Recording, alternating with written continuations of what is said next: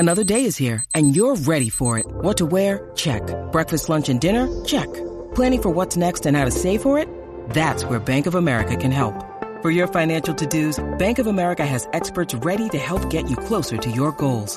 Get started at one of our local financial centers or 24/7 in our mobile banking app. Find a location near you at bankofamerica.com/talktous. What would you like the power to do?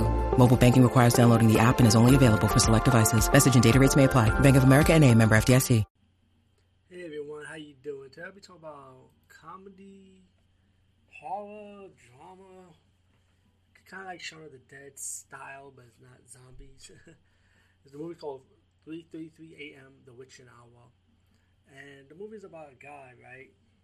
He's got out of prison. He's going to a house where there's like different people. That's like troubled people, pretty much. And he's a grocery store clerk, you know. And he got to deal with people's shit, pretty much. Yeah, story of my life. But suddenly, this stuff started happening in the house that he was staying at, and it's up to the people that live in these house room, yeah, people who live in the house with their own room, pretty much have to figure out what's going on and stuff. I don't want to give too much away, man, because personally, I kind of had fun with this movie. I kind of enjoy it though.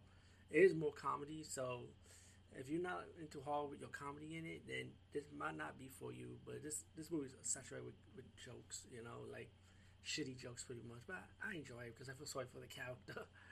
But anyway, 3:33 a.m. The Witching Hour. Check it out. I saw it for free on Tubi TV anyway, so you got nothing to lose, right?